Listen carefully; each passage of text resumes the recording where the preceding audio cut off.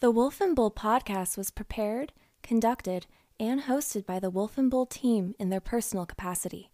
This podcast is for expressive listening entertainment, and any views, ideas, or opinions may or may not extend past the boundaries of this podcast. Conversations or specific comments on behalf of the hosts and guests are for entertainment purposes only. Due to language and potentially offensive topics, listener discretion is advised.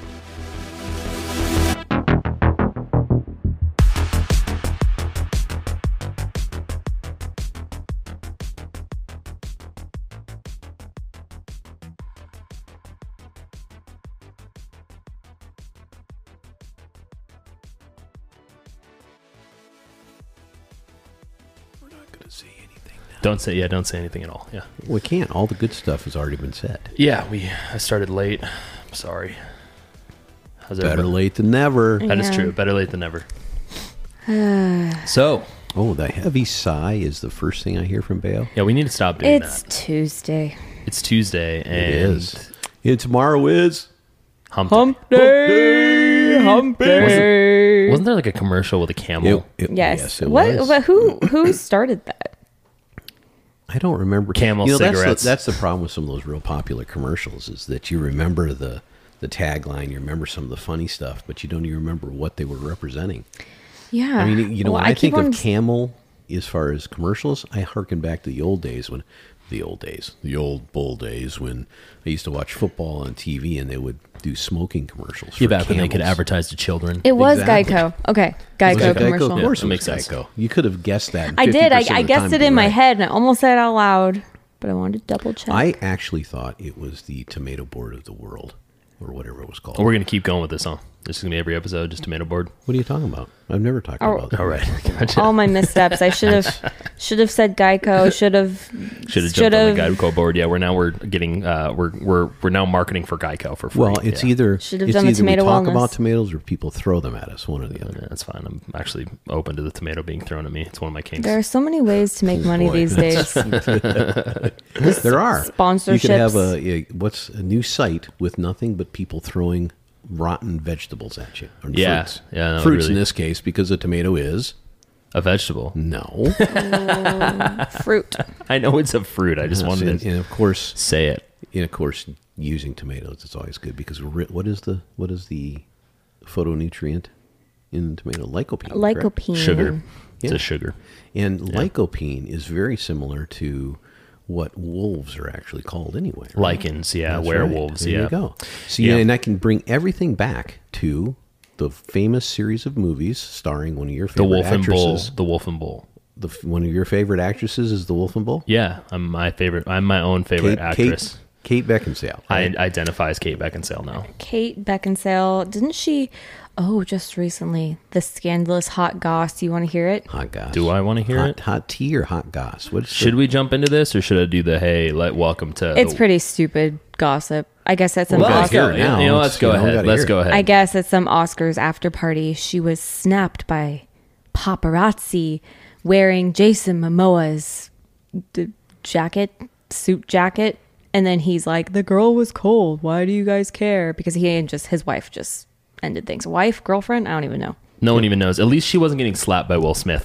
Anyway, hey everybody. Welcome to episode 42 of the Wolf and Bull podcast. Just before we jump into the episode, quick reminder, if you like what you hear and you think the Wolf and Bull family should grow, give us a like, a follow on Instagram, and if you're feeling really nice, a 5-star rating on Apple Podcasts. Thank you so much for tuning in, and hopefully you enjoy listening to our sultry, smooth voices. Hey, one person in this room keeps talking about the Wolf and Bull family growing, but you don't want to listen to that. Wow. Okay. Hey, well, Grandpa Bull No, wants that's to a be great grandpa. Grandpa Bull. Dear God. Not yet. Sorry. No, all in its own good time. Yeah. Well, speaking of doing shameless plugs for companies that are not currently sponsoring us, I'm looking at you, Geico. Definitely probably going to need some of that for the wonderful 8.5 inflation. 8.5% inflation I'm still that we thinking just we should hit. be reaching harder and goaling for double digits. I think so too. I mean, 1981. Why would we tie with 1981? There's only one of us here that remembers 1981. Yeah, I wasn't And alive it was then. shit. Yeah. Listen, I didn't even have money to do anything with, and I saw people burning buildings.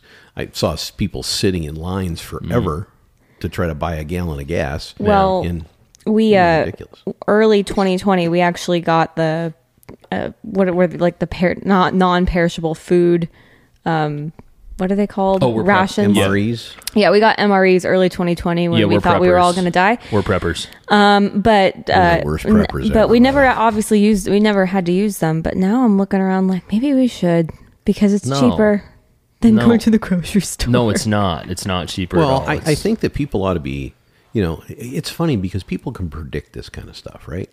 And if you really want to gain during these times, predict it just enough in advance and then just buy all the commodities way ahead of time and resell them. That's what people do. Yeah. Right? You go on eBay or have your own website or sell them at the local fair or whatever the case may be. Because if you bought everything a year ago for half price and you can sell it now for double, Well, now you're price gouging, and the Fed will come after you. So not if it's like pickled peppers or something. reasonable, yeah, of course.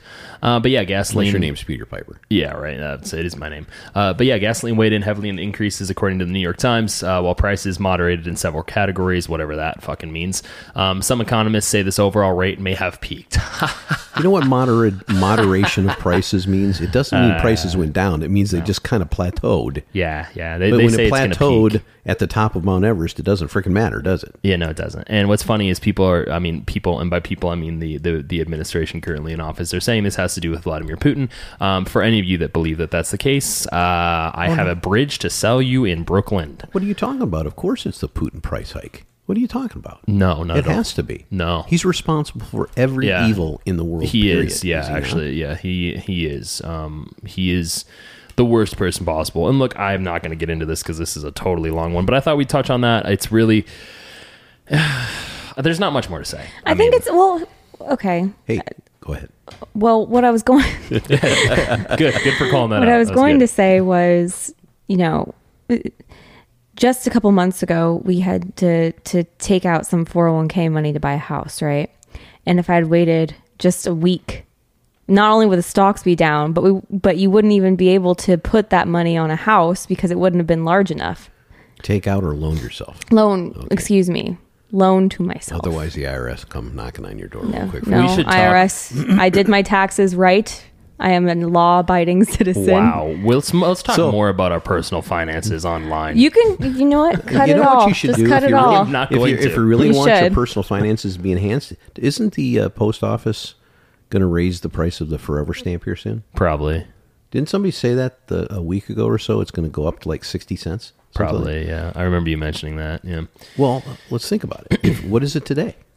I don't know. I don't send shit in You the mail. don't? It's Keep- currently 60 cents. Yeah. I Okay, don't- what is it supposed to be, or did it just go up to 60? Let's see. I don't know. Forever stamp, or set to increase. Right now it is 60 cents, but it is set. Oh, wait. It was 58. Now it's 60. See, all we know is that the price of sending junk mail is going to continue to rise. But companies So- will still, for some reason, send that mail. Look, the whole goal right now is we've got to, and this is true for anybody listening out there. Your goal is to try to overcome the amount of negative that's occurring. So if the inflation is costing you 8.5%, if it's costing you approximately $5,000 as a family per year right now, which is about 8.5% of your annual income if you're on the median in the United States of America, then your whole goal is to find and put whatever disposable income you have, if you have any more, into something that's going to gain you more than 8.5%. Good Right? luck. And Good what luck. are you going to find? Shiba coin. Yeah. Shiba Inu. There you go. It is part of Buy the Wolf family. Bit- Buy the Bitcoin. Shiba. Just kidding. Don't. Shiba It's to the pointless and moon. useless. Yeah. Well, speaking of things that, investing in things that will gain you more than 8.5%, on the other topic of news, because we were not going to take too much time on this, because everyone already, that's all we believe in anymore. No one really talks about anything else but the news. And I'm sure you've probably heard this. Elon Musk says he is not going to join the Twitter board after all, because he is probably going to buy more shares of Twitter, which is hilarious. That's speculation, but also hilarious. I think we should take a time out for a second and let our listenership know that the Wolf and Bull have decided to do the same and invest in Twitter. Yeah. We are going to give Elon a call. Oh my God. And we're going to go in full tilt. I'll rip my shirt in half. Elon, pull my shirt in half. It's going to be Wolf and Bull. Yeah. And SpaceX owning everything. That makes sense. Okay. That seseems plausible. Reasonable, I approve of really. this. Yeah. Is that where we're ending there? Is this the punchline? Everything's, you know what? Life is a freaking punchline. Yeah, it has become one, yeah.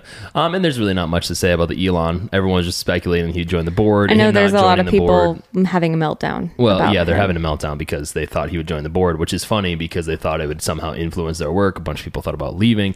And all of a sudden they realized that, oh, wait, if he doesn't join the board, then he can buy more shares legally, which makes him a larger shareholder, which makes him more a larger influence in the company anyway. So it's a lose-lose for all the people who can't handle disappointment. Anyway, on that note, I think I will go into the very first version of the Wolf monologue. Hopefully this is entertaining for our listeners, but we figured Let's qualify this properly, Wolf. This is the first official monologue. Usually you monologue every single This one time. is first official monologue.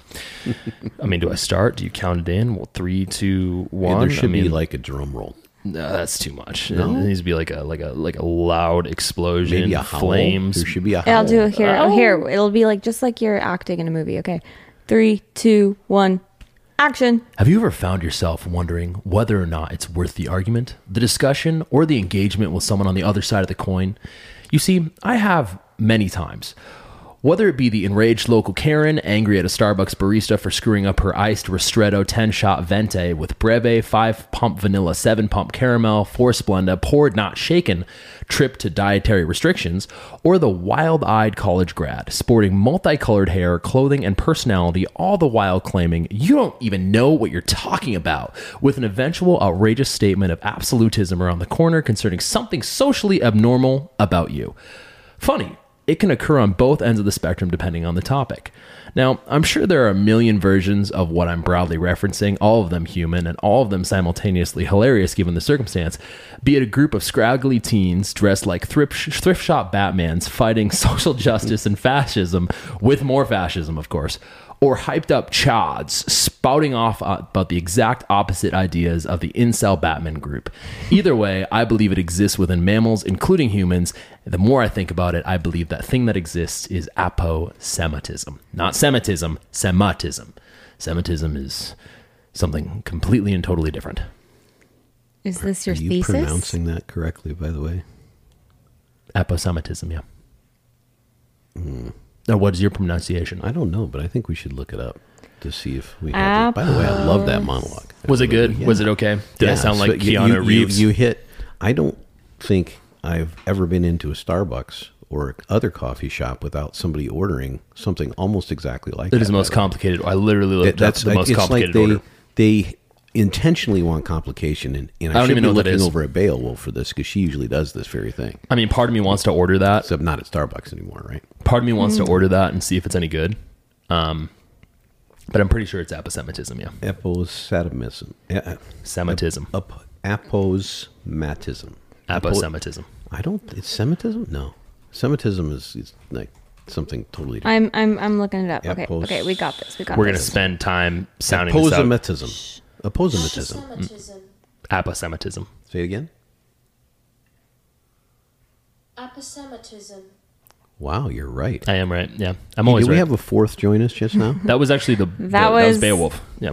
That was Aposematism. YouTube. So Aposematism. this is a topic that most people have probably never heard of, and to clarify, this is not my own organic idea. I've heard this topic discussed by other individuals, but I wanted to expand upon it a little bit amongst ourselves to see if we could really dive into it a little bit. Are Symposium. we mimicking others? No, we're doing? not at all. No, it was mentioned briefly, and I Googled it, and I thought, well, this should be something that we should talk about.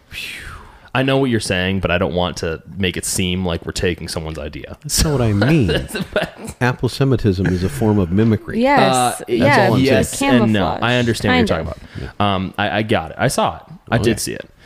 So look, the reason I brought this up is because I do think that in nature, aposematism is it's explicitly expressed in a lot of different ways. And for our listeners, it's basically when an animal signals to potential predators that it is not worth eating or attacking. This is basically in various forms. Perfect examples include like poisonous frogs or skunks or different types of fish and even some spider variants. So not camouflage. Like this is actually No, making Well, sure you see me, well, yes but and no. I think you could use some sorts of camouflage as potentially. Yes and no. Probably yes. Because there's mimicry and then there's aposematism, and mimicry falls under the category of aposematism. Crypsis is a type of that's kind of hiding yourself. Yeah. Which is a perfect example. And then obviously there's millions of examples in the wild. But the main idea is, stay away from me. I'll kill, harm, maim, you if you mess with me, etc. Anything under the sun is the idea behind that. Mm-hmm. And I've always found that to be really interesting, just because it's such an odd evolutionary. I like this subject because I think we can, and I'm sure you'll get into this, but I think we can kind of stroke that across a whole lot of different things. There's obviously a biological aspect of that you're going to talk about, but I think you could look into some different avenues to come up with different forms of aposematism as well. Yeah, and I would agree. I think that it's definitely something that, there's not much discussion on it quite yet of being expressed within humankind. And I think that there's a social construct and cultural construct that it would be used under maybe a different. Well, maybe we should give us name. a clear view of this first, because I think the examples are great that you used, though. Yeah, and I think within nature, obviously, there's variant deterrents that animals utilize to stay, obviously, alive within the chain of existence. One of them being toxicity or venom or foul taste or smell, sharp spines or aggressive nature taking the form of aggressive sounds. Overtly bright coloration, etc. Basically, aposematic characteristics are beneficial to both predators and prey alike, so they can be exhibited on both ends of the spectrum. Additionally, according to Malarian mimicry, and I probably mispronounced that, two or more well-defined species, often foul-tasting and sharing common predators, can come to mimic each other's honest warning signals to their mutual benefit. So a good example of that is like if you see like maybe two similar butterflies, and one is like has got eyes on the wings, so it looks like it has eyes, and the other is a different butterfly, but it looks similar. There's a mutual benefit there. I read something about the viceroy butterfly, and how birds just love to gobble that dang thing up, but they mostly leave it alone because it mimics the coloration and stylization of the monarch. Yeah. Which apparently tastes like shit. Yeah. So the birds are like, we better leave that alone just in case. Which is funny because when I was growing up in the Midwest, we saw monarchs all the time. And we do not, at least in California, we didn't see them a ton. Monarchs go right through. Yeah, they migrate. Which city? It's not Laguna. It's is it Santa Barbara? Right, no. Well, might be too, but right along the coast in between San Diego and Orange County. La Jolla? San Clemente. Yeah, San That's Clemente. what it is. Yeah, they migrate there. La There's Jolla, what am I saying? They go thousands of miles. Yeah. Well, here's the thing. What I mean by that is I never saw that in person, but I saw them all the time when I was up in like Midwest, like all the time. And when we lived in northern San Diego, I didn't see them very often at all. They were there, but not as many. Think about. We just said those things migrate thousands of miles. Think about the reason they actually can. exactly what you're talking about. Yeah.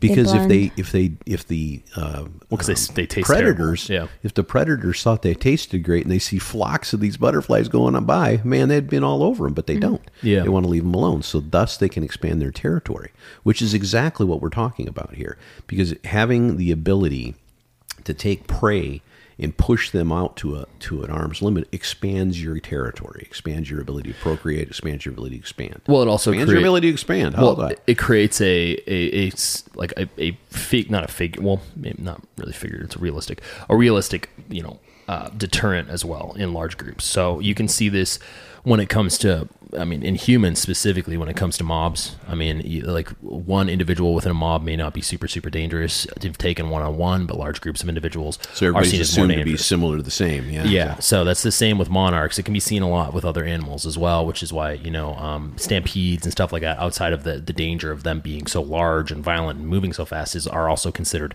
so dangerous because, in large groups, mass obviously is, much more much more hard. Mass is much more hard. My name's Keanu Well, Reeves. I find a lot of people try to mimic the bull.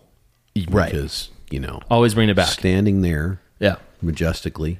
Sweating profusely right now. Exactly. Yeah, it's not Just even 70 nothing but a degrees. solid muscle standing in the hill. Knowing you're going to drenched. be a flank steak soon. Yeah. No, Yeah. I'm too old and Yeah. Sinewy. Yeah, and for we're that. by the way, we're sponsored by Butcher Box today. I wish. That'd be great. And then, obviously you were mentioning mimicry. There's a few different forms. I mentioned Malarian. Another one is Batesian, which is slightly different. It's just basically when a mimicking species resembles an aposematic model closely enough to share the protection, while many species have bluffing diametic displays. So, as I mentioned, like eye spots, which may startle a predator long enough to enable an otherwise undefended prey to escape. So the Batesian mimicry is different because it's more of I look like something, but I'm not really the same thing. But in then opposition to that, you could say like zebras in a pack. Oh, yeah. Similar, yeah. Well, zebras, you think... Because it's disorienting. But it's Slightly I was different? reading a little Yeah. bit about using that as an example. Black and white stripes, you think, my God, that stands out like a sore thumb. Well, their main predator are nighttime cats, right? Yeah. Who can't see them very well in large weeds because of the Coloration. shadows and the coloration. Yeah. So these things adapt for survival. That's Right. what this is really. But there's an extension of this that is beyond that. It's survival first, expansion second. And I think that's the thing that when you look at this type of mimicry, when you look at these animals particularly that will, like, for instance, I think the gopher snake looks a lot like A rattlesnake. A rattlesnake. Yeah.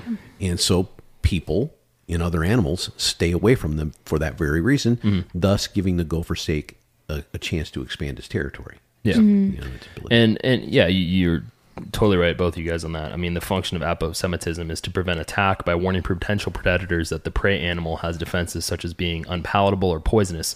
The easily detective warning is a primary defense mechanism, and the non-visible defenses are secondary. So gopher snake looks like a rattlesnake is primary. The non-visible defenses, like it having teeth at the time, is a secondary characteristic for it. For example, God, I'm struggling with this. Aposematic. Applesauce. Applesauce. Do you guys like applesauce? Are you missing teeth? Dentures are for you. Aposematic signals are primarily visual. So using bright colors and a high contrast pattern such as stripes, like you mentioned with zebras. Like a skunk stripe. Yes, it's a prime example. Warning signals are honest indications of noxious prey because conspicuousness evolves in tandem with noxiousness. So thus, the brighter and more conspicuous the organism, the more toxic it usually is.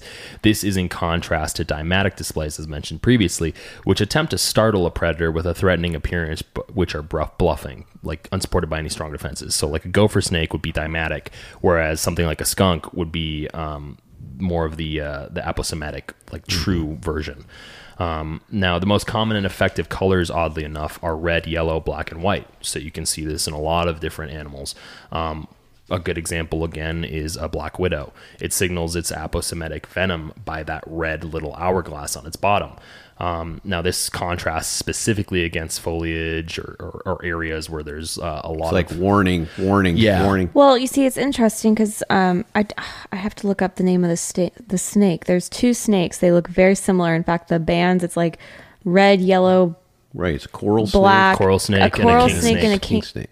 One of them is very poisonous, and the other one is hardly poisonous at all. Poisonous, and king is not. Right, and they look so similar. So, is the king snake evolved at this point to try and mimic that snake because they know people stay away from it? It's kind of in a way predators. This aposematism is kind of a symbiosis in a way, right?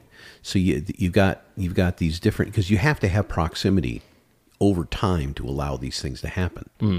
And there's got to be a recognition over time from really a base genetic level that there's an advantage, a time expansion advantage for looking like or sounding like or smelling like or whatever like these other things, which is really interesting to me. Well, it proves as well in an evolutionary area, to your point, how interesting it is, because you look at something like a crocodile or alligator that has stayed pretty consistent evolutionarily for millions of years because it's such a good... It's an apex predator. It's such a good example of prime evolution at its peak, whereas you have like animals like, or insects like butterflies or spiders, or even, another good example is a praying mantis. There's a specific praying mantis in Japan that resembles a flower. That's not only to blend in on a predatory aspect, but it's also for its prey, so it looks like, something that's not dangerous. You should look into praying mantis to our listeners. Those are interesting things. That's the other side of this. Some of these things can it's beneficial probably have a dual... matter of fact, maybe more than dual, trifecta of potential things that they do. Number one, to allow prey to come to them, Venus flytrap. Yep. It, from what I understand, there's a sweet smell to it that attracts insects. That's why insects go into the Venus flytrap in the first place. Yeah. Now, other things will also have something to keep prey away, as you're talking about. I can never pronounce it. Aposematism. Aposematic. And then at the same time, a lot of these colorations and variations and looking like something else bigger than yourself or whatever is also to attract the a potential mate. Yeah. So at the same time, and on the end, and specifically, like, not to get into the mates, because that is a good point, but specifically in relation to defense mechanisms, when you're looking at prey, obviously the warning coloration is mentioned by the black widow. Obviously is in response to background lighting conditions and predator vision. So you were mentioning earlier with the vision of an animal and zebras and stripes, like so a lion. It's a prime example from a prey perspective. A lion, I guess, a prime example would be the color of its mane, the color of its fur blends in really, really well with its surroundings. Now, granted, that's probably a deviation from aposematism because a lion's an apex. The only predator that it has is human beings. But that's there for them to be able to sneak up on those dang zebra shadows. Well, and especially with a lion, the primary functionality of its claws and its teeth is going to be what's deterrent to anything that's a potential predator, whereas something like a black widow is small and very fragile. If it falls off of a wall, it's going to explode. I mean, that's why people look at spiders, I think, and this is the nerdy part of me getting into this, and I really don't want to dive too deep into it, but when it comes to spiders, people really don't understand them. They think that they're creepy and crawly, and that may be true. At the same time, they're really, really fragile, and most bites are either from people being stupid, messing with them and handling them when they shouldn't, or from an instance where the spider feels that it's going to be crushed. And in most instances, they'll just leave you alone. Like, there's some species that'll bite you that are aggressive, but they're very few and far between. And most of them are species like the brown recluse, which it's reclusive in nature, so you won't see it. But if you do confront it, it's going to attack you. There's something totally different between a spider bite or a mosquito getting you, right? Exactly. A mosquito is they're feeding, right? Yeah. But spider is not, unless you're in like the Deathly Howls or something. Well, and I think there's only like 2 spiders in the world, 2 or 3 in the world that are like specifically aggressive towards humans. I think one's the Sydney funnel web. Other is the Brazilian wandering spider, which you don't want to get bit by. Nerd alert. Well, you don't want to get bit by that one because he's a spider nerd. Well, that'll give you a Spider-Man. That one will make you. That one will make you impotent if it bites you. And then the third. Where does it have to bite you for that? Anywhere. Yeah, this venom specifically attacks your nervous system, which could result in impotency if you get bit by it. Why would you first think of impotency if something bites you? I mean, well, I'm saying that, or you could paralyze yourself. Well, believe Yeah. it. Well, no, it wouldn't result. I mean, maybe it would, but anyway, I'm guessing it's not great one Well, way or no. the other. no. It's Have not. you ever seen those giant spiders that kill birds? Bird eating Goliath? Oh my Oh, god! you know- Those things, it's like a Not to Aranog or whatever the dang spider's name is. Aragog. Aragog. Yeah. Aranog. Shellbob from eggnog. Lord of the Rings, Aragog from all Harry nods. Potter. For someone Spiders who are all likes knocks. for someone who likes rocks so much, you seriously need to touch up on your Harry Potter references. You Well, know, Shellbob is Lord of the Shellbob's Rings. Lord of the Rings. Yeah, That exactly. was Shelob. Well, Shelob. Shelob. Is it Shelob? Oh, that was Shelob. embarrassing. Yeah, I you can't believe too. I got that Shelob. wrong. Yeah. What happened to you? I don't I know. Heck, I thought you could speak Elfish. How am I a That bigger was- nerd than both of you guys? That was Jesus. embarrassing. I can't believe I got that wrong. Well, yeah. And those are just obviously that was a little bit of a diatribe. But when it comes to like coloration, there's also visible signals, as you mentioned. Those can be accompanied by odors, so think a skunk, or sounds or behavior to provide a multimodal signal, which is more effectively detected by predators. So a good example of that would be like a wolverine or a honey badger. Like you see them without their claws, they look very inconspicuous. They're small. They're kind of cuddly looking when they're young. Yeah, when they're babies, they're cuddly looking. But Like when they hippos? no, because Baby hippos are so cute. yeah, but hippos wouldn't be a good example because their size would yeah. be a deterrent as well as their teeth. The large ones are pure evil. Yes. And so like a honey badger, for example, very aggressive, very violent animal, stay away from them specifically, not only because they're really aggressive, but also because they don't sound like their size. So a lion will roar and you see the size and you say, oh, that's a big lion. Honey badger will make a sound. You say, that doesn't match up. So it's a prime example of a prey version of aposematism. And obviously aposematic animals can express their warnings vocally to deter potential predators or threats. Obviously both are incredibly dangerous, but neither, when it comes to the wolverine or the honey badger, are going to look like they sound. So Those are tough freaking animals, man. they really are. Yeah, they really, really are. All I can think of is that fucking, what is that? The meme. The narration. Oh, damn, honey badger. I can't even remember exactly what the phrase is. There's a whole narration that like- was hilarious. that was very 2009 Long time of ago. you. Yeah, it tells me how 2010? old I am. But yeah, our listeners are probably listening. Their probably eyes are glazed over, and They shouldn't. I mean, hey, people to each their own, right? Yeah. But this is a very interesting subject because there's a lot of crossover that goes on because you're talking specifically to animals, as biology well, and animals right now. but Yeah. but fauna as well. Yeah. Or excuse me, flora as well. You're talking Both. fauna and flora. Yeah. I mean, think about something simple as something you love, peppers. Right. That's a prime example. yeah. There's a lot of peppers are red for a reason, right? Mm-hmm. It means stay away from me because I'm going to hurt your tongue if you eat Well, me. and a lot of peppers have potential to kill animals. So Correct. That's So what I'm saying. humans, oddly enough, We've understood how to distill their tastes, and that's a whole different talk altogether. But I think your methodology here of talking about this is very interesting to me because there are things patterned around. First and foremost, it's always visual. That's the In a lot of There's ways, other yeah. types of this mimicry and this Aposematism. Aposematism, but the primary one is visual first. just think anti-Semitism or Semitism. This is why I was hoping it could and be then say pronounced differently because I aposematism. keep saying it wrong. Yeah, you just gotta shove Aposematism. those Aposematism. desires. How about I still like to call it mimicry. No, How about just plain mimicry? Here's the thing: how is, about dangerous mimicry? well, that could dangerous mimicry, I guess, Or- everyone's just a butterfly. Well, I think the other part of this, though, and I mentioned it earlier, was crypsis, which is concealment, right, or camouflage. Yeah, because it allows them a chance to get away. And there are texts you can read that say this is a type of I'm going to pronounce it wrong again, aposematism. There you go. That's perfect. It's a type of, but it's how about bioluminescence? Those kinds of things. Interestingly enough, there's a lot of debate, and I was reading about this while doing the research for this episode. There's a lot of debate about aquatic animals. Like there's not a full consensus quite yet, even though I'm not sure why, because you look at certain different octopus and they express this type of stuff. So I think obviously this is kind of a new, I wouldn't say it's new, but I would say it's definitely not new because this has been around for a long time.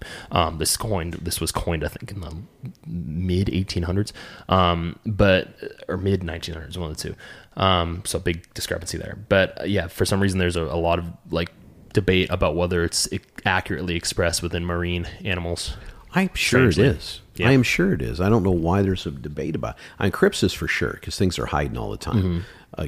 Things that are blending and changing colors and forming into the rocks and hiding within coral and doing all those kinds of things. I mean, what's the fish that has its eyes on top of its head? It's always on and I want to say flounder, but it's not. Yeah, it's flounder. Well, in any event, There's a type of flounder, yeah.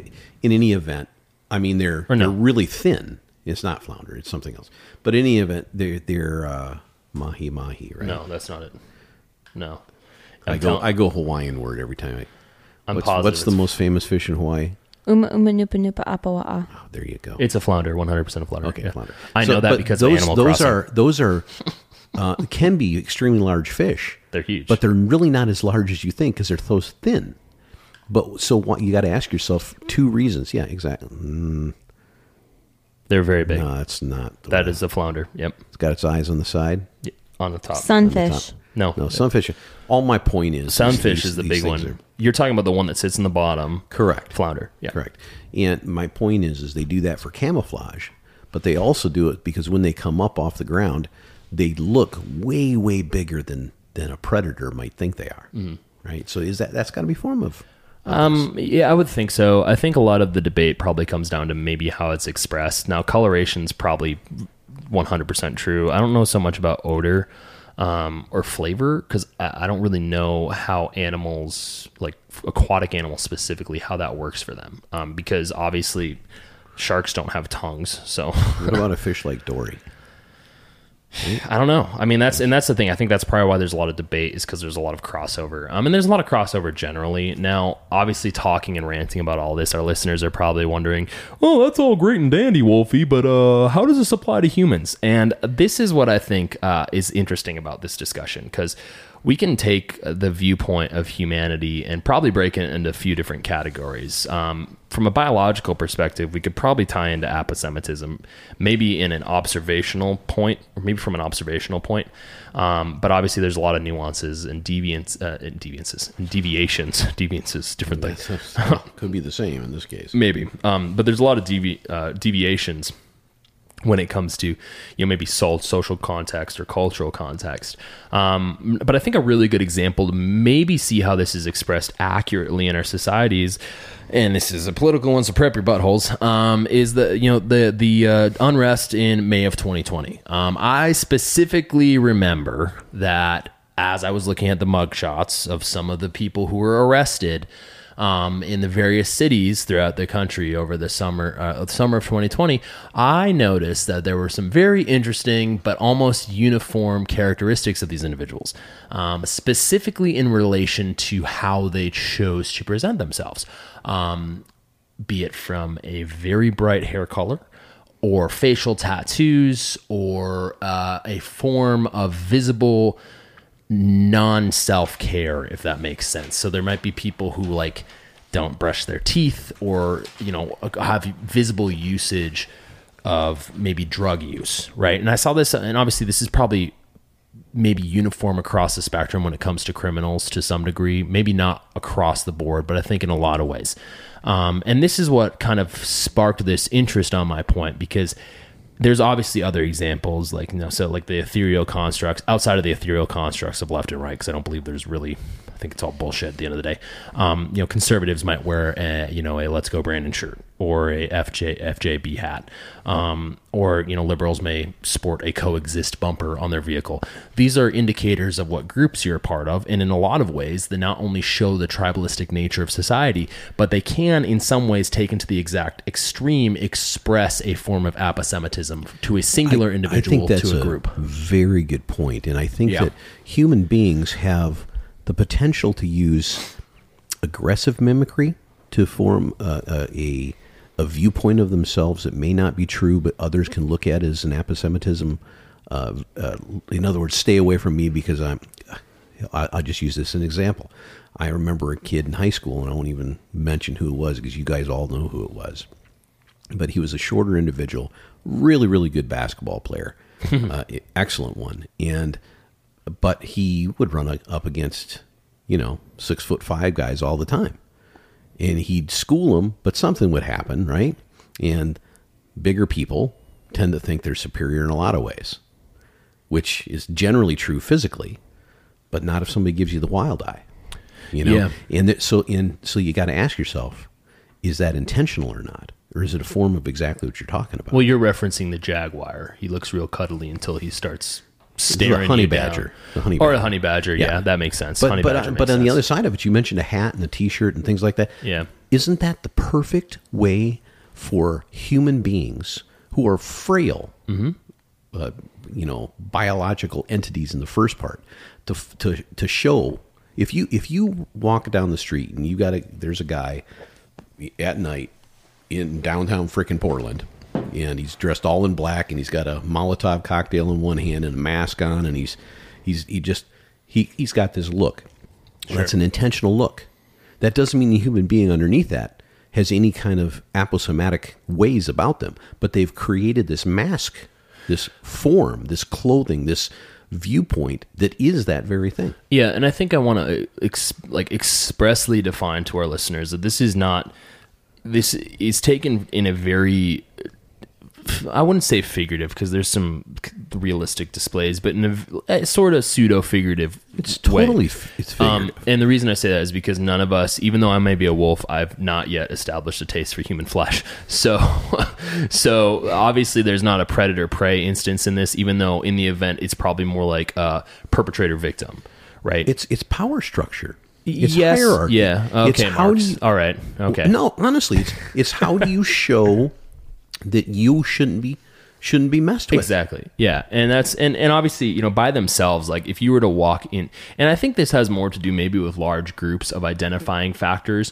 than maybe on an individual perspective. Because if I were to walk into a group of like 12 different individuals and there isn't really any coordination amongst them, and someone's wearing a Coexist t-shirt and another person's wearing a Let's Go Brandon t-shirt, I wouldn't think about it. I wouldn't either. But if I see, 1,000 people wearing, sporting red hats that say, MAGA and all that stuff, then, and especially if I was from a city that was, particularly progressive, I would probably think differently about it.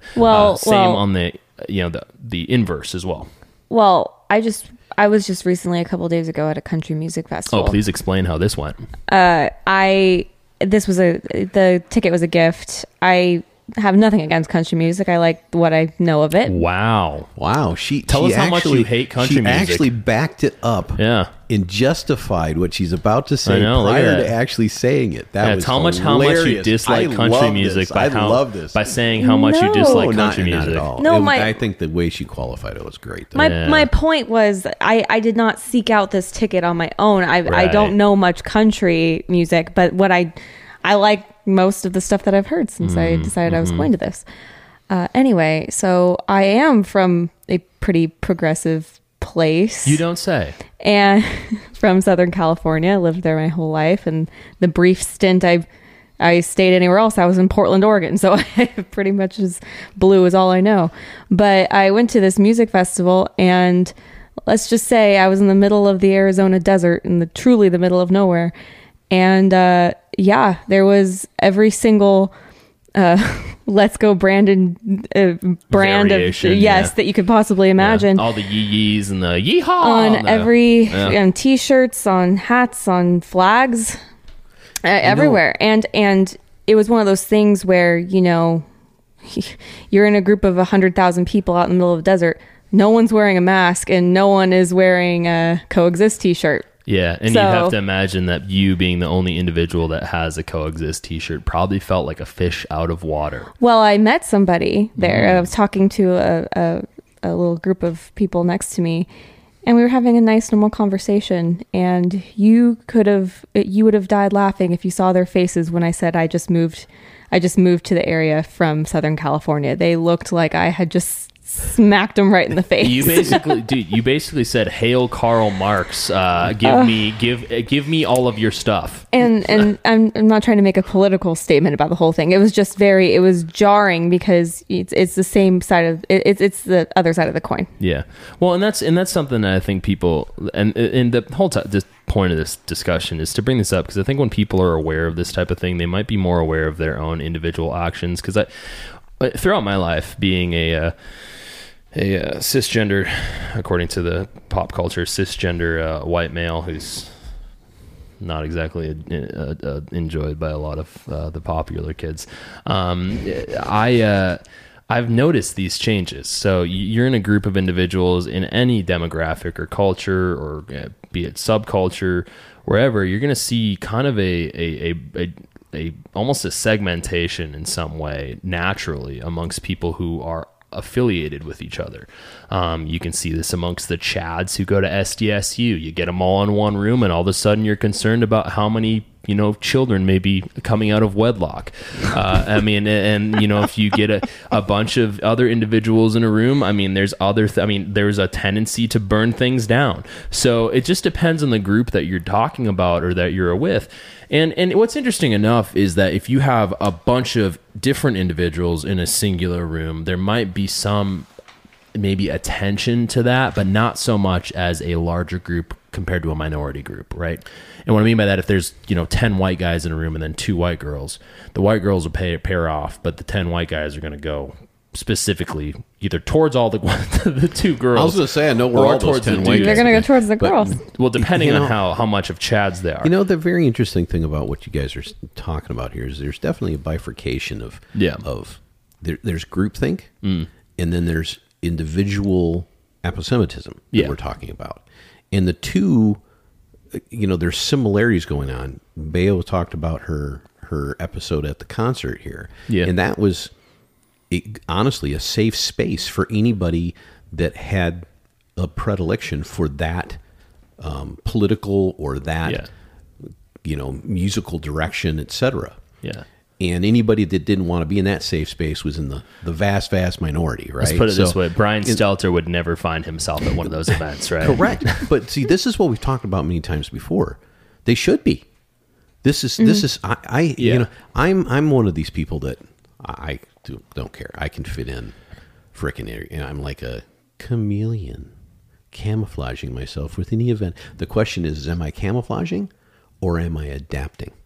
That's really where I'm going with this, because it's one thing to say I don't want people feeding on me, so I'm going to be a bright red frog. Yeah. And it's another thing to say the reason I'm doing this is I believe that this world is okay for all of us. Well, right. So intentional versus survival. It's like you were saying before. Well, what I think is really interesting, and this is something that I wanted to expound upon a little bit, is in doing some of this analysis over the last few years, I have noticed that there has been, over the last maybe 5 to 10 years, a very active push for an acceptance of counterculture, counter-traditional narratives.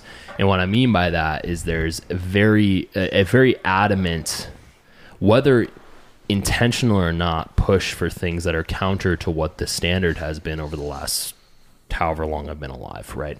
So I found that in my experience of only being, a very old 30 years, I found that humans tend to engage most with things that people tend to find attractive or comforting in modern times. So something that they affiliate with. And they tend to avoid instances that are undesirable. Now, a perfect example, I think, that is coming up, and please take this as a observation and not an endorsement, is the rejection of objective beauty. You can see this in a lot of different instances throughout society. Now, I think I see this specifically in pop culture with the FEAT activism movement, which, let's not get too critical of them. I don't want to be on anyone's bad side, or multiple bad sides. We're big bad side. I try to be a little bit more subtle than that. Wolf, or Bull. I'm Wolf. You're Bull. Yeah, he's Wolf. I'm Bull. I don't know. Wolf said that. But Bull. Yeah, right. This is a bunch of Bull. But that's a great example. Now, I'm not suggesting that traditional beauty standards pushed by Hollywood or or, you know, crazy companies like Victoria's Secret are natural. They're not natural. Beauty standards have changed over Yes, millennia they have. anyway. But I think that there has been a very consistent standard for most of humanity on what people find to be desirable. There's a scientific enterprise that talks specifically about biological symmetry. Yes. And how that associates with how people view their same species. And if you get down to the base level animal side of what we're talking about, it's about attraction. Yes. Now, what I'm basically getting at is I think there's been a push towards the ignoring of that, because I don't think that beauty standard has deviated much. Maybe in the extremes when it comes to, you know, things like I mentioned a second ago with Victoria's Secret, or with the ridiculous drug usage of diet culture. But standard-wise, over the centuries, I think there's been a relatively consistent standard up until very recently. And obviously, this can also be seen maybe in art, like when it comes to specific statues that were torn down. The whole idea behind that, it's not only historical relevancy, but also there's a beauty in the existence of something that has been created from nothing, right? And there's a lot of nuances here and a lot of different different contexts that, if ignored, makes this more of a objective argument. But I do think a soft form of aposematism is starting to establish itself on behalf of the counterculture that has really reared its head over the last few years. Not to say that that's the predominant culture, but just to say that's maybe the loudest subset. See, I think this is a divergence.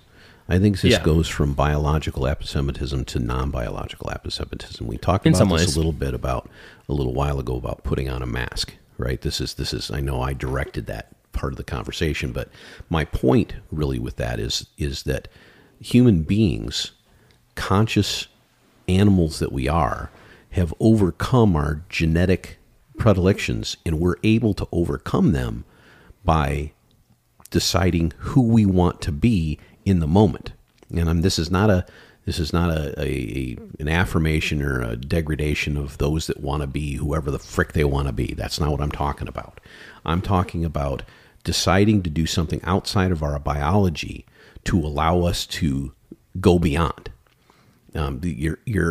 Your discussion about the view of beauty is a good one as it views this, because it used to be your view of beauty at hundreds of years ago or thousands of years ago was all about how you were going to continue your line. Yeah.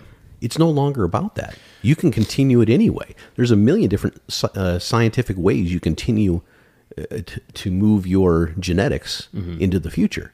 You don't have to look for those things anymore.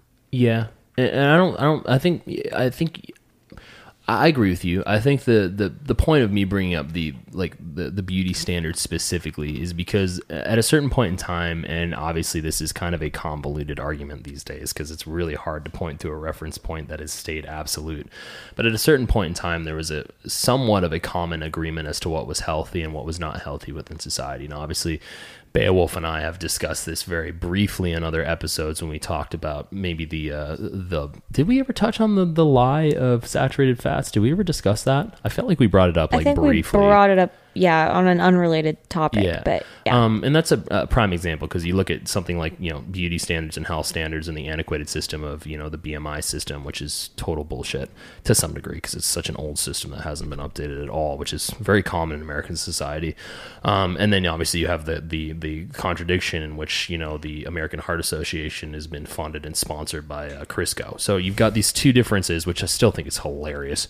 Yeah, trust us as we inject your body full of death chemicals, but you did it yourself, damn it, and we're going to charge you a lot of money for it. That's capitalism, baby. No, it's not. It's crony capitalism.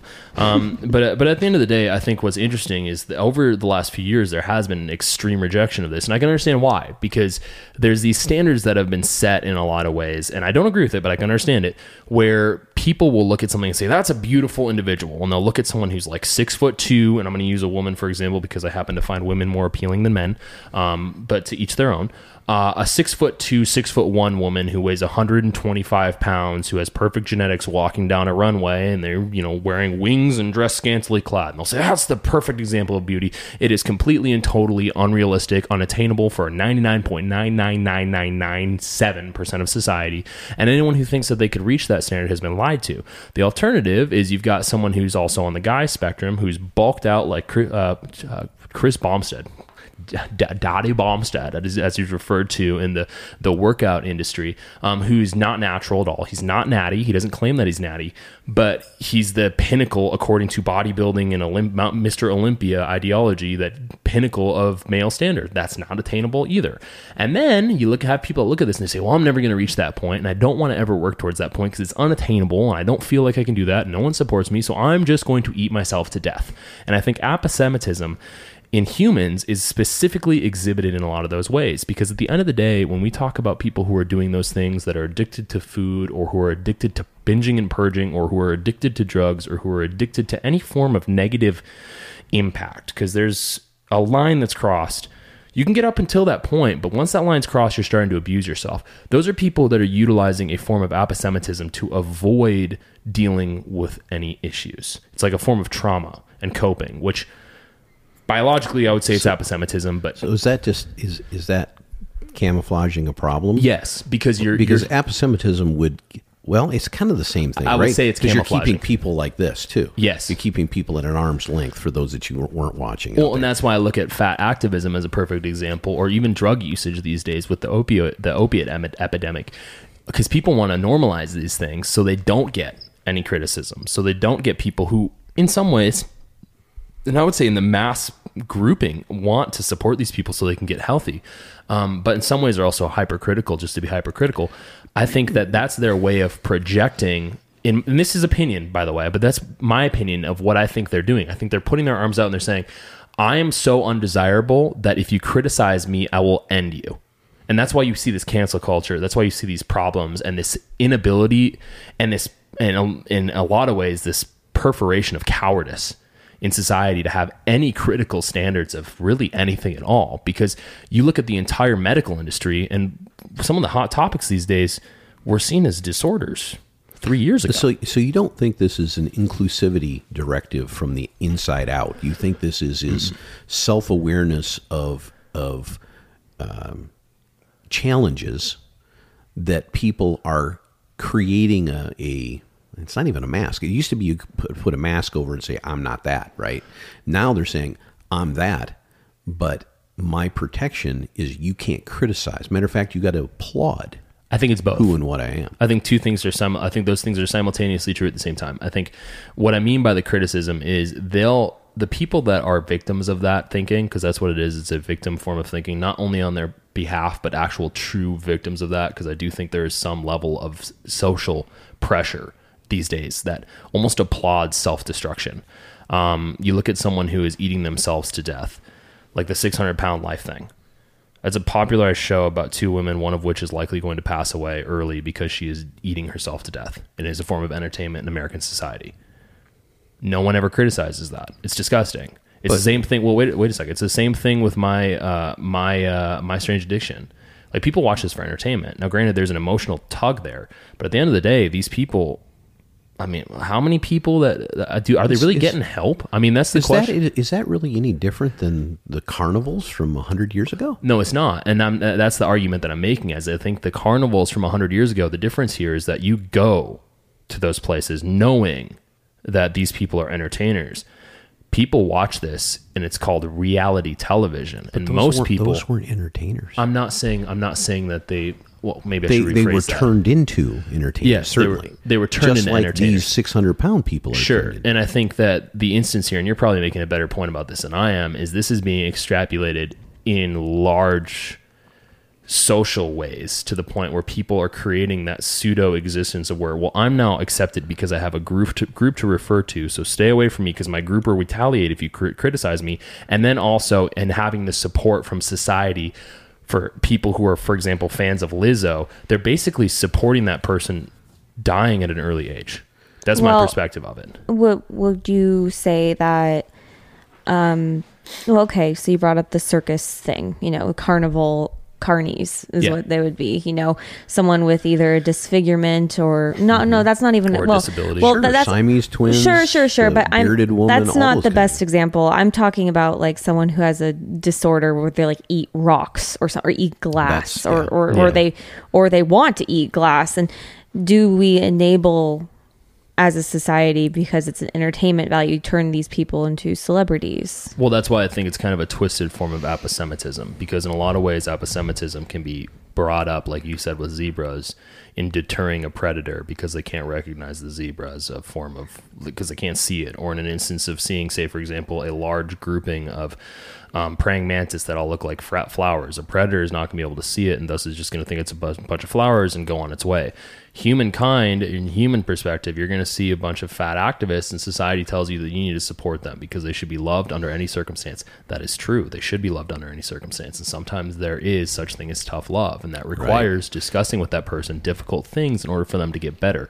But instead of doing that, society says, no, everything but that. So you encourage that person and support that person until they end up on their deathbed, and then you, in a strange way, are paying for their death because all your taxes go to taking care of that through Medicare and Medicaid. I've solved all the problems in American society. You're welcome.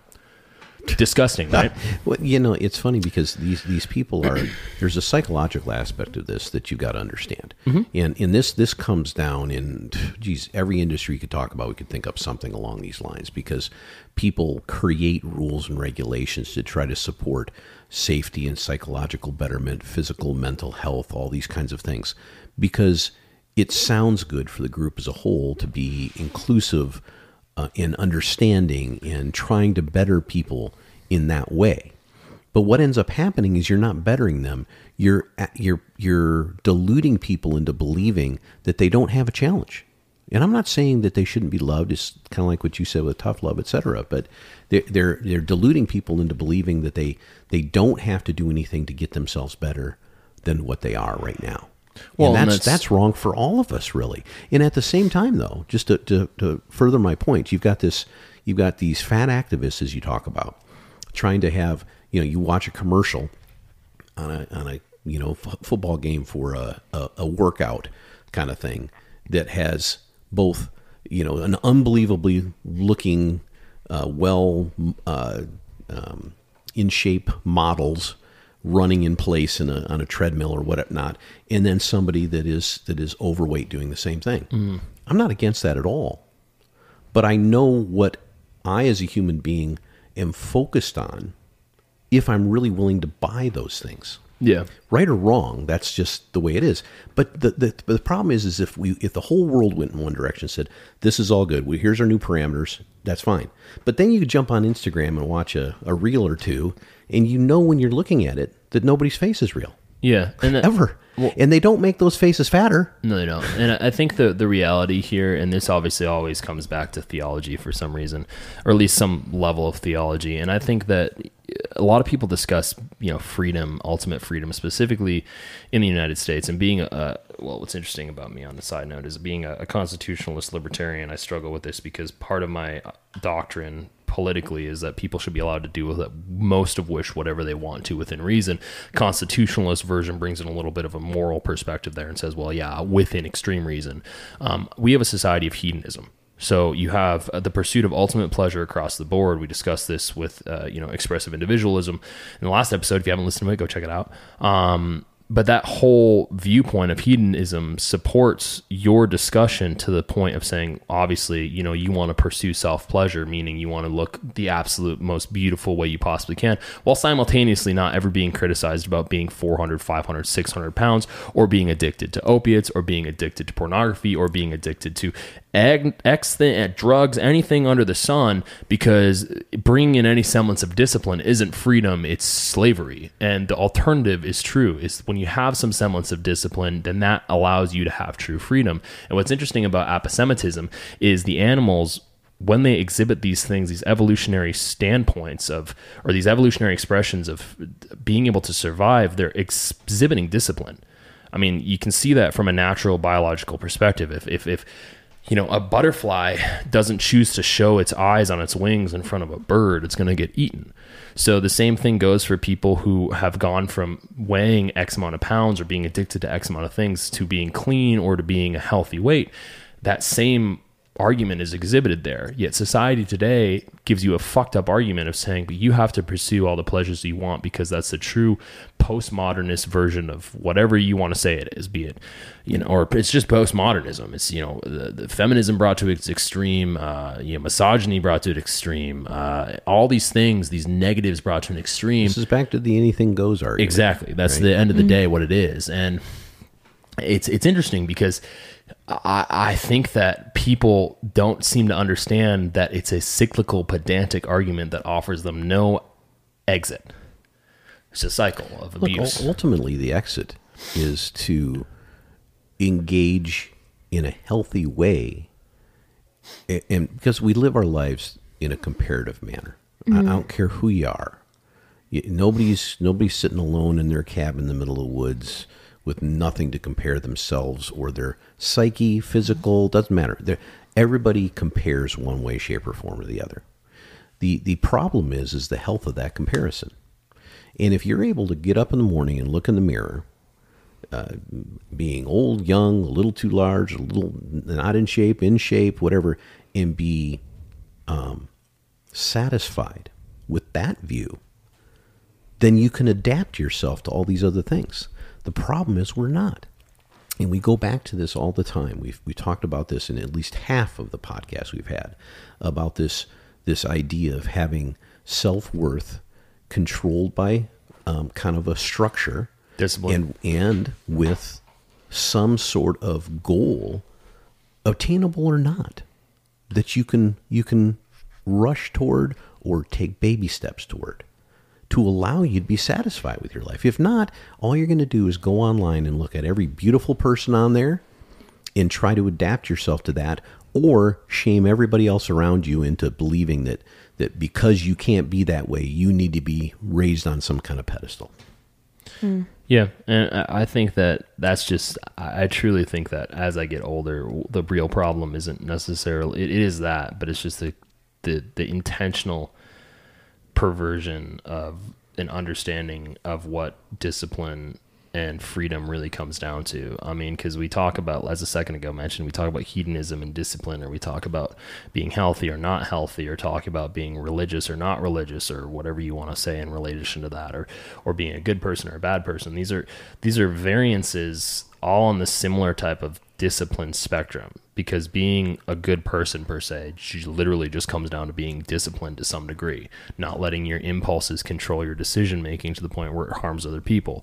Same thing with being healthy, not eating to the point of being engorged. I mean, and we look at all throughout human history, there's prime examples of this, be it from Gandhi or from Christianity or from Islam or Judaism or any form of theology or constructive form of self-imposed discipline, which leads to civilization, by the way. Any form of that has showcased this type of viewpoint. And I've kind of gone on a diatribe, we've gone down a different path here. It's okay. All paths lead to the same thing. Death. And really back to, when it comes to the aposematism part of it, what I found to be interesting is this form of aposematism has really been utilized. Obviously, this is just observational, and this is my opinion, so please take this with a grain of salt. 100% of the time, we're 60% accurate, or maybe it's 60% of the time we're 100% accurate. I can't remember.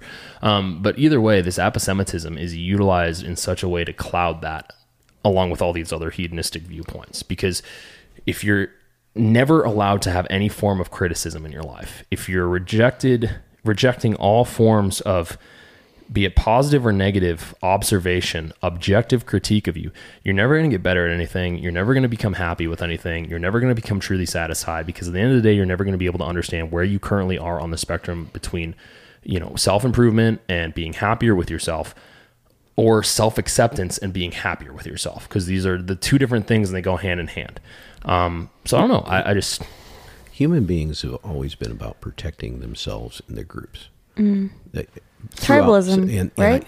What was that? A sense of tribalism, right? Yeah. I think in the tribe, to the wolf's point, is only formed because of collective parameters, rules, structure, things like that. And I think we've gone back to that many, many times in these discussions. But I think that human beings as a species are always looking inward on themselves and saying, how can I protect myself? And the two main ways that individuals protect themselves are by, number one, hiding. You know, what did I call it? Cryptosis, which is camouflage, right? Or the second one is aggressive mimicry, trying to create aposematism to show yourself off to the rest of the world as someone you better not want to screw with. Right? Those two things. And then what ends up happening is those two things bifurcate and they go to groups. They go to tribes within bigger tribes that decide what they want to do. And then there's that collective thing. There's the concert you're talking about or the riots you talked about or whatever the case may be. So we're a complicated milieu of these issues. But the biological thing that you're talking about, aposematism, is a great descriptor for the human not construct, but the human frailty that is within all of us. That's a interesting, frailty. Yeah. Well, It really is. I didn't plan this, but I think I'll leave our listeners with one final thing. It's a quote. I don't know who it's from because I'm too lazy to look it up, but it's a quote. So if you want to look it up, go ahead. It actually might be. As he looks it up. It might be Jack from Plato. It's probably not from Plato. Anyway, hedonism is based on the illusion that what we enjoy inevitably leaves us in joy. Say it one more time. Hedonism is based on the illusion that what we enjoy inevitably leaves us in joy. Hey everyone, this is the Wolf speaking, wrapping up yet another episode of the Wolf and Bull podcast. We appreciate you spending your time with us, and we can't wait for you to hear our next episode. If you like what you heard, tell your friends and family, your neighbors, the local bartender, your doctor, your boss, and hell, you can even tell us. By leaving us a 5-star review on Apple Podcasts, you can directly help build the Wolf and Bull cult. The Wolf and Bull family. We can be found on most major podcasting platforms and social media. So what are you waiting for? Scoot on out of here and enjoy your day. But you should probably leave us a review first. But make sure to enjoy your day. But don't forget to leave us a review. Okay, bye.